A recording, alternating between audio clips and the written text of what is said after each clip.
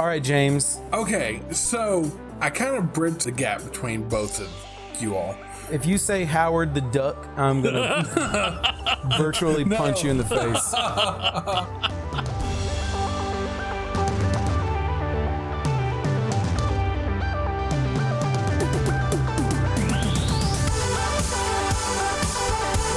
Hi, and welcome to another episode of The Caption Life, a podcast about the impact of comics and pop culture on life and society from deep in the heart of Texas. My name is Kevin, and I'm joined by my good friends Sean in Indiana. Hello. And James in Kentucky. Howdy. So here's the deal. We've been teasing for a while that we wanted to talk about religion in comic books ever since we started this podcast. And we have finally decided on a good place to start, I think. So tonight we are going to kick off what might be a single podcast on religion and comics, or might be the first in what some historians will later call the definitive podcast on religion and comics. And how it just miserably failed, basically. Yeah, so like somebody in their dissertation, like their PhD, like is going to quote this podcast at some point, I think. I would assume. The pathetic lives of the people who lived in 21st century. Right. These guys recorded this podcast, and then a week later they died of dysentery because they tried the Popeye's chicken sandwich. And unbeknownst to the masses, the Popeye's chicken sandwich wiped out half of the population of the United States of America. Have you guys tried the Popeye's chicken sandwich? Is the hysteria like there, like as much as it is here, or is that like a locally thing? We have a Popeyes over in Owensboro that opened up about a year ago, but I've never been there, so I wouldn't know. So we have, I guess it's fairly common around here, but apparently they came out with a chicken sandwich, or the chicken sandwich started getting some traction on social media, and there's been this huge uproar, and they ran out of chicken sandwiches not too long ago, and they announced over the weekend that the chicken sandwich was back. And so people have been like lining up around the building to try to get their hands on a chicken sandwich, and there've been fights, it's been crazy. It's the world we live in. Have they not heard of Chick-fil-A? I was about to say, tying into our podcast on religion in comics, the Lord's chicken, as it's referred to here in Texas, is still pretty popular. They just can't get it on Sunday. Right. So we decided on a question that would give us a place to start this conversation on religion and comics. We've kind of fleshed out a lot of topics in discussions off the air, but we want to start with this. And so I'm going to ask the question. I'll let Sean and James go. James apparently has some surprises in store for us, but here it is. What is your favorite character or comic or storyline in which religion plays a key or large role? And so you got to explain it to us and tell us about how it connects with you. So, Sean, I think you're up. Okay. So, for me, give you a little bit background on me. So, I grew up in a Catholic household, went through Catholic schools, K through 12, and then went to Catholic undergrad as well, too, or Catholic college. And growing up, I was like really into Catholic. Like, I wasn't like a conservative Catholic by any means, but I was that guy that would play guitar and sing at Mass on Sundays, and would go to youth group and do all the youth camps and stuff like that. And even my major in undergrad was Catholic studies. Spoiler alert, I am no longer Catholic. But you kept all the plaid skirts? All of them, yes. We did the routine to Britney Spears' Hit Me Baby One More Time, just down the hallway, not even like choreographed for an event or something like that. That's just how we walk down between passing periods, right? I can only imagine how it looks like for a 7-foot-tall, hairless Chewbacca walking down the hallway. When Britney Spears does it, everyone stops and watches. When I do it, everyone runs for their lives. And calls 911. Right, yeah. People are like, where does someone that tall get knee-high socks from? Right. How many sheep did they have to shear to make those socks? Those are just full-size, like, ladies' stockings that are supposed to go all the way up to your hip. Right. They just go up to Sean's calf. Oh, shoot.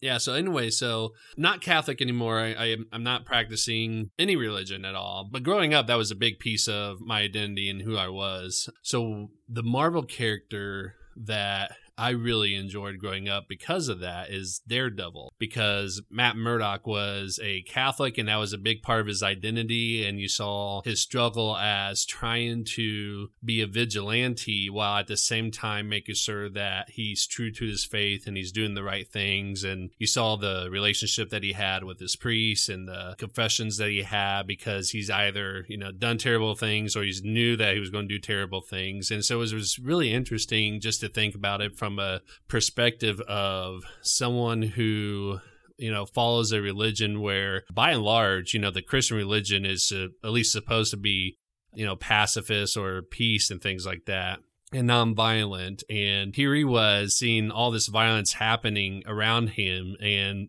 the only course of action he can think of to stop it and to help people is by engaging in this violence, right? But it's just, this whole conflict between his faith and doing what he thinks is right.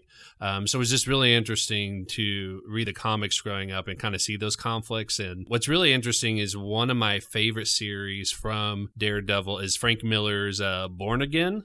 And it's not necessarily focused explicitly on religion, but there's a lot of themes to it, both in terms of the storyline, but also from the art as well, too. So if you watch the art, which, by the way, it's interesting, it's called Born Again when Matt Murdock's a Catholic, because born again is not really an idea that Catholics have. Catholics don't believe in being like a born again Christian or anything like that. It's more of a, once you're baptized, you're at infancy, you're Christian. You just, keep improving as a Christian, for lack of a better term. So it's kind of interesting that it was called Born Again. Anyway, so what's interesting is as you're reading through the story, you kind of see these really interesting parallels between the story of Matt Murdock and just the stories that you read about in the Bible and everything. So basically to kind of give you a synopsis is he's having this conflict with Kingpin, and Kingpin finds out who he is and pretty much destroys his life. And Matt Murdock just pretty much hits rock bottom and everything. And so you kind of see him struggle through that. And so it's kind of parallels through, Job, or I read somewhere that it parallels with Jesus's own walk through the Passion and like the Garden of Gethsemane and things like that. Okay. And so it's just kind of really interesting that the storyline isn't explicit about the religion, or the religious piece aspect, but there's a lot of overtones and parallels with that, which, you see in a lot of comics and movies and stories in general, like The Matrix, right? There's a lot of parallels in that movie with it, where it's not explicit, but, if you recognize the symbols and things like that, then you see those parallels and everything. So, but yeah, for me, for Daredevil, it was just really interesting because I think he's one of the few characters where he is a devout Catholic, but struggled trying to justify what he was doing with what his faith calls him to do, especially with his conversations with the priest and stuff like that. And I don't think any other comic book character that I've ever read shows that same level of struggle with trying to balance those two things. So. Yeah, I really like Kevin Smith's 1 year run on Daredevil. Mm-hmm. He really touches on a lot of the religious influence.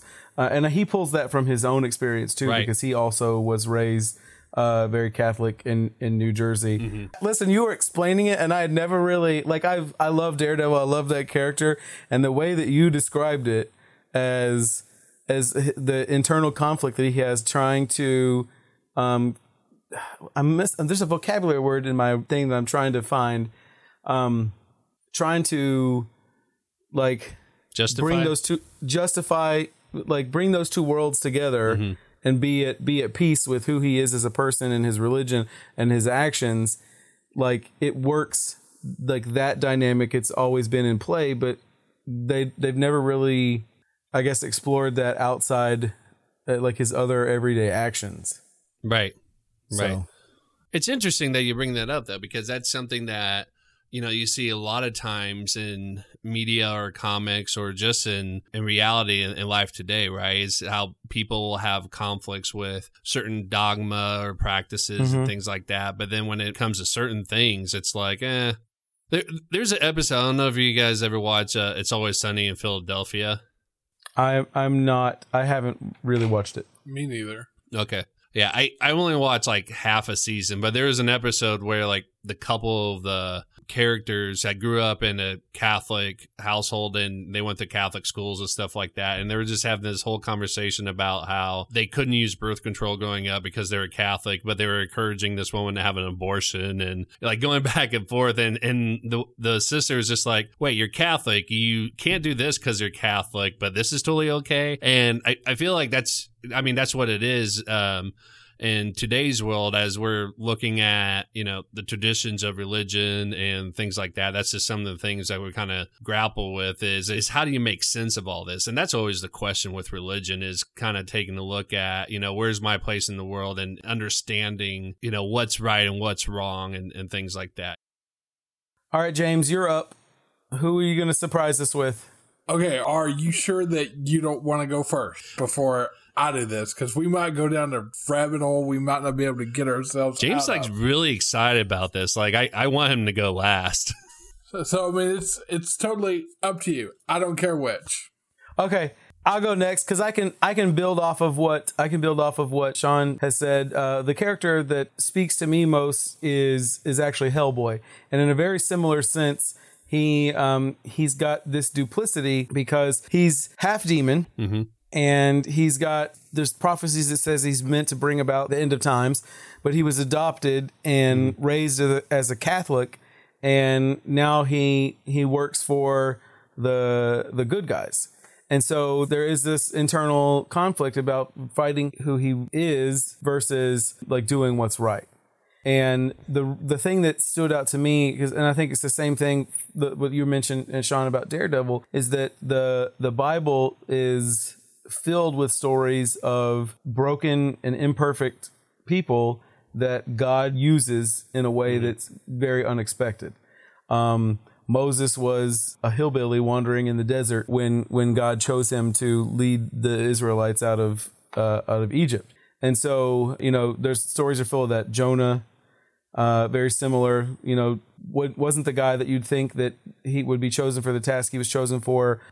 Saul, before he became Paul, was a persecutor of Christians. And Hellboy has just always been a reminder to me that God, no matter where you're at in your life or your struggle or what you're into, God can find a way to use you.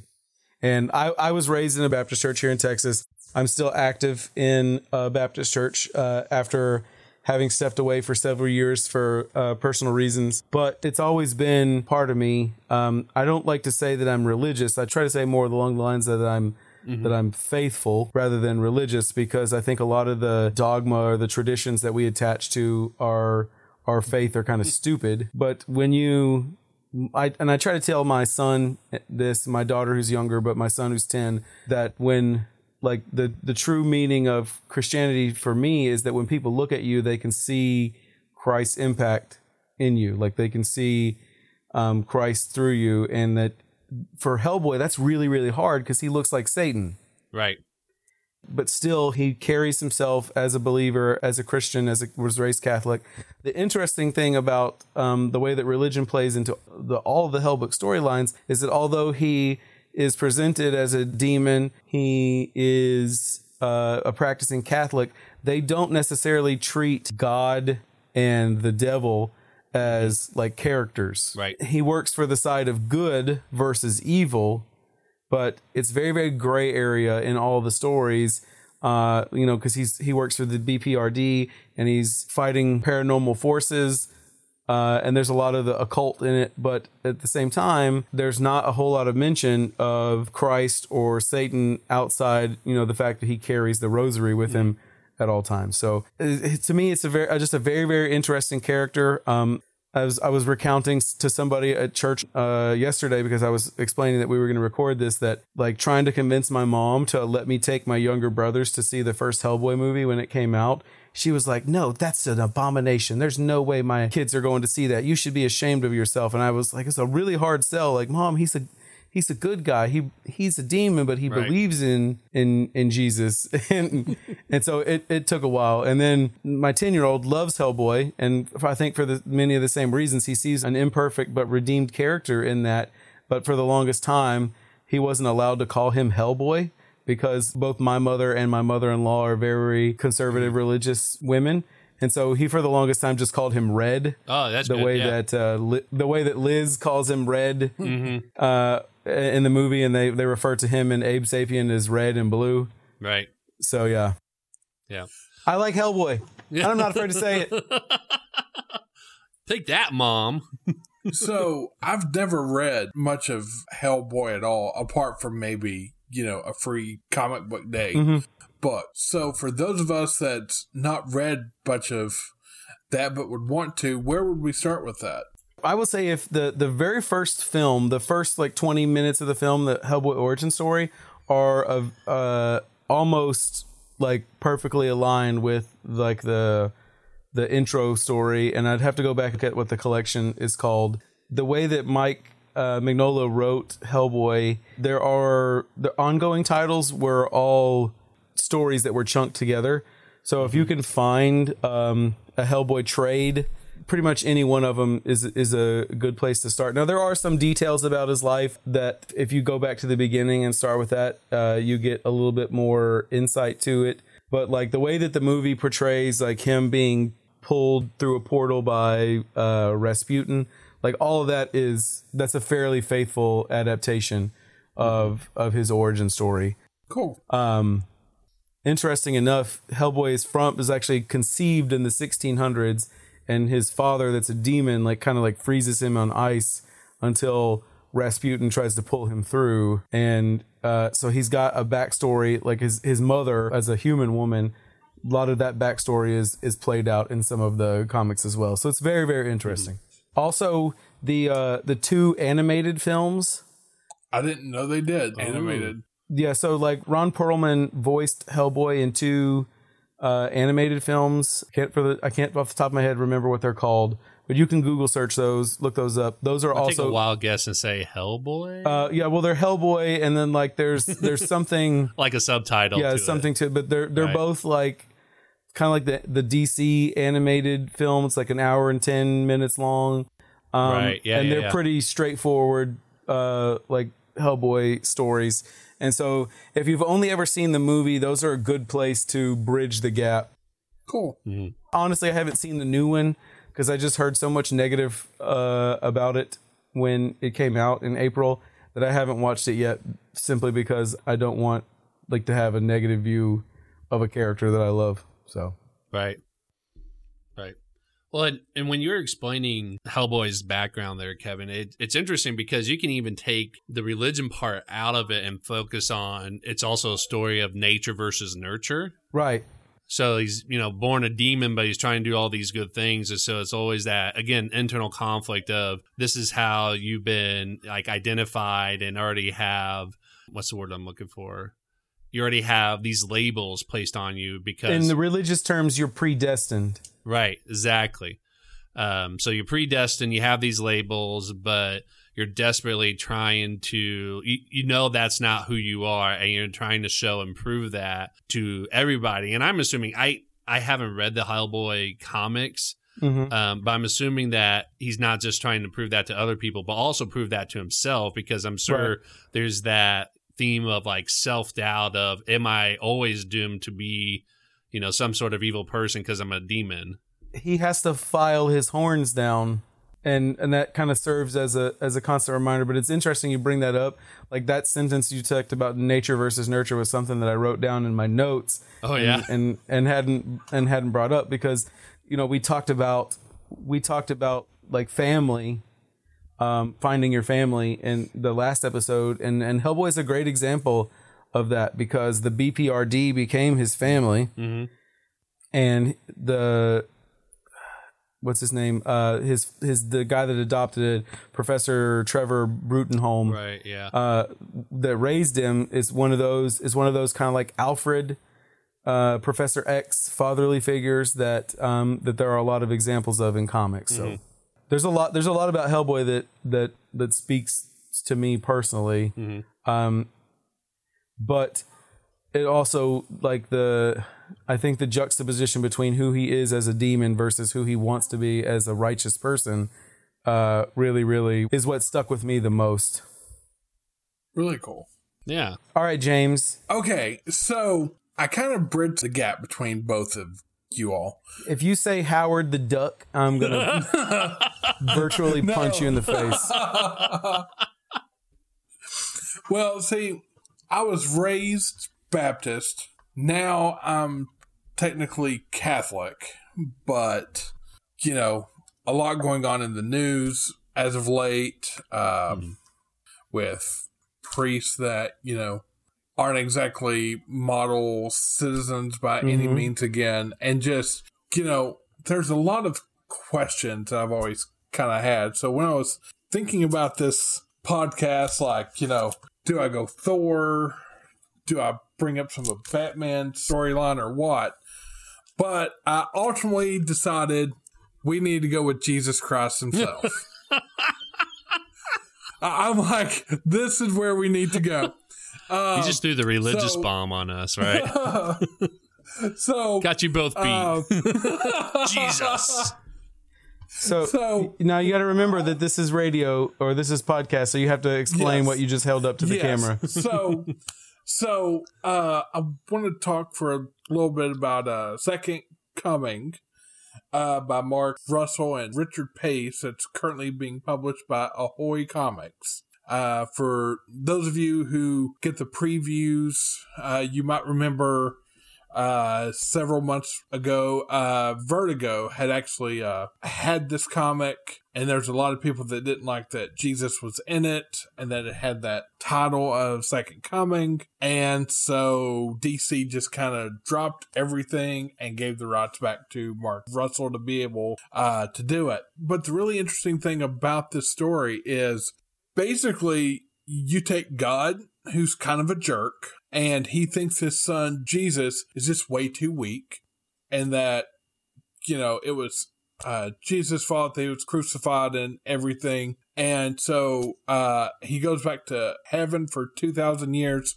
and God just still thinks he's just this very weak individual and sends him back to Earth to be trained by Overman, which is their kind of take on Superman, basically to get him to toughen up. And it's really interesting how Mark Russell kind of goes through everything with this, because it's really a way to kind of question Jesus' teachings from the New Testament anyway. You know, because there's a lot of things that Jesus kind of talks about in, you know, the 4 Gospels that he's in, that it almost feels like Paul, who wrote the rest of the New Testament, kind of got wrong.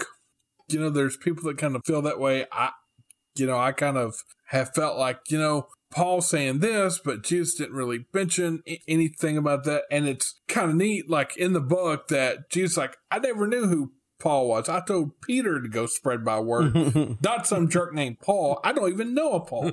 So, but it's like Jesus comes back and he sees hate groups like the neo-Nazis and stuff actually taking words from the, you know, Paul and other bits of the Bible and stuff and saying, oh, I believe in Jesus, you know, and all that. But he's like, I am Jesus, and I never talked about any of that stuff. So it's like, so I really think that Mark Russell and Richard Pace both has done a really good job so far. They've had 4 issues of this run so far, and it's just been a really neat story about how they're kind of dissecting kind of their own beliefs, you know, and the story's kind of connected with everything. And it's just really been an interesting read and kind of connected with me, because it's questions about stuff that, you know, like come up a lot for me. And it's like, you know, did Jesus really teach about that? You know, is this part of what my religion? Is this what I actually believe?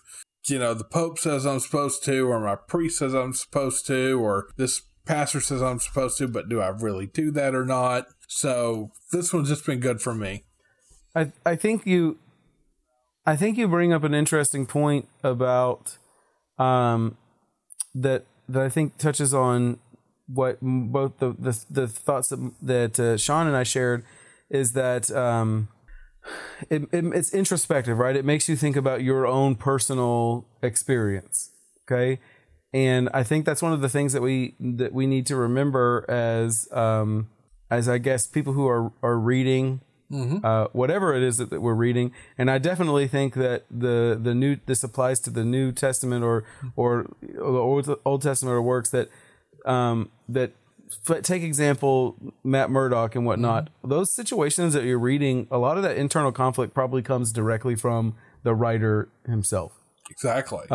Yeah, exactly. It's not necessarily for this example, it's not necessarily Jesus that is faced with these questions, but the writer is, and he's choosing to explore that through the narrative of Jesus. It reminds me of like when I taught social studies. So everybody knows what you guys have all seen, probably a picture of Christopher Columbus, correct? Yeah. Yeah. You probably, if I said picture Christopher Columbus in your head, you're probably all thinking of the exact same painting, a famous picture of Christopher Columbus. And in reality, that Christopher Columbus wasn't famous enough in his lifetime to have a picture painted of himself. But about 50 years after he died, there was a painter who was like, "Oh, I knew Christopher Columbus. I could paint that painting." And truth be told, that painting is probably a self-portrait of the artist. Mm-hmm. Yeah. So who we remember as Christopher Columbus in that picture is probably not that at all. And I'm thinking that applies to the way that we find ourselves in characters in comics, but a lot of that is the author, like finding who the author is and how the struggles that the author has in the writing. Did we not ask Sean? Didn't you ask Philip Seavey a similar question about like how much of his personal story he put into Triage? Yeah. Yeah, well, and I asked him about like what influenced him to write some of this stuff because it was just kind of interesting how he developed these characters. And I mean, he revealed that the main character's occupation and some of the stories that he wrote out was actual experiences from his wife. Yeah. But yeah, I mean, you're right, Kevin. That's exactly what a lot of these stories are. Is sometimes it's the expression of the writer who's channeling it through the main character, and this one just happens to be Jesus. Although it's really interesting. This is something I taught. I used to be a religion high school teacher, right? So again, very funny. Grew up like very staunch Catholic and really into it, and now I'm just like, no, I don't bother with it at all, right? But it's still in my blood and everything like that, and so it still has an impact on me. But and according to your beliefs, like you're okay, right? Because you were sprinkled at birth. Well, it goes deeper than that, but my belief. I understand that. I'm giving you a hard time, but I can't like. It's not my belief anymore. But the point I'm trying to make is that's part of the backstory though, right? Like for you, right? Yeah, no, that's exactly right, and it's I mean it shapes who we are. For sure, and the questioning and all that just always is part of that process, and this one just sounds like that's an expression of this particular author, and it's really interesting. I like that. And what I really like what you were explaining in this story, James, is this focuses on the human side of Jesus, and this is something I told my students all the time when I taught them, is we always get focused on the divinity of Jesus, but we never really talk much about the humanity side of Jesus, because at least, for Catholics, but this is, true of Christians as well too, is that they believe that Jesus is fully man and fully God. And I always ask my students, like, what does that mean to be fully human and fully God? And that gets them to start thinking, I'm like, think about what makes you human. And those are the things that Jesus experienced, right? And so there's a controversial movie by Martin Scorsese. I've never ever seen it, but called The Last Temptation of Christ. Yeah, it's on my bucket list of things to watch. Yeah, and what's interesting is we watched this in my theology class in undergrad, and some of the conservative Catholics that watch it was like just so all up in arms because they're like, Jesus wouldn't have experienced that, and the theology teacher, who was very smart, by the way, he was like, well, we don't know though, because again, if we're talking about Christ was tempted in the garden, that doesn't mean that, he said no from the beginning. To be tempted means that you had a moment where you thought about it at least and maybe pursued it and things like that. And that's just a conversation we don't have. And so I find it funny in this one where where Jesus is like, who is this Paul guy and what is he doing? Right. Talking about what I said when I never met this guy, right? Like, but again, we never really focus on that part of it. So and to be honest with you, from what I've read in the Bible, in all of the Gospels, there's not a whole lot of detail between of like Jesus's young life. The story kind of picks up right before he starts dropping miracles and whatnot. So there's no backstory. And I'll pull a parallel to a very notorious film, the Zack Snyder Superman movie, Man of Steel. Mm-hmm. With all of that film's flaws, I think one of the things that did better than any Superman story before was it established his humanity. Mm-hmm. It established Clark as a person, although not from Earth, but of Earth, and established the reason why he'd be willing to fight and die for the people around him. Right. And not to criticize the Word of God, but they kind of left that part out in the backstory of the hero. Right. So, I think there's only one way to solve this, and that is to hire Zack Snyder to do a Jesus origin story. It's time. And then that's when the second coming will come, right? Right. No, let's just put the kibosh on this right now. So no Zack Snyder Jesus origin story. Right. If that starts trending on Twitter after we release this podcast, you heard it here first. Okay. That's right. Maybe Mark Russell could sell the rights to that and get Zack Snyder to do the second coming first, but sprinkle his own kind of origin back there, because you have to have the build up to it. Look, Kevin's twisted sense of humor is about to show. Could you imagine a film about Jesus by Zack Snyder where he's standing on the bow of a boat talking to Peter and saying, "This is Judea," and then like kicks him in the chest off the boat. A la 300, like the character in 300, King Leonidas. Oh, that'd be awesome. Like with his Jerusalem cruiser sandals on, like kicking him off the boat. Yeah. Have faith, my son. Right. So listen, I think we've given a lot of time to one particular religion in comics, because that's played a huge part of who we are. I think this is a great place to stop and say that if you're listening to this and you're like, well, they didn't talk about any other religion, don't worry. We promised that this would be a multi-parter. It's coming, and that's definitely something that we want to explore in a future episode. But man, this was good stuff, guys. It's amazing that three people from different parts of the country can grow up and have a similar experience, and then find some common ground, not only in their religious history, but also in the comics that draw us to them. Mm-hmm. Yep. Agreed. Well, yeah, and I'll echo what you said, Kevin. Like, this episode is primarily just is focusing on how we've connected with the comics and that tied to religion. And so obviously it's going to be that personal tie, but in future episodes, because we're definitely going to have more episodes about comics and religion. I know I'm going to bring up Kamala Khan as Miss Marvel and her identity as a Muslim girl. I think it's just really fantastic as well. So we're definitely going to explore more in the future episodes. We've got a lot more coming down the pike with this. We really do. All right. Well, that'll do it for this episode of The Caption Life. We hope you enjoyed it.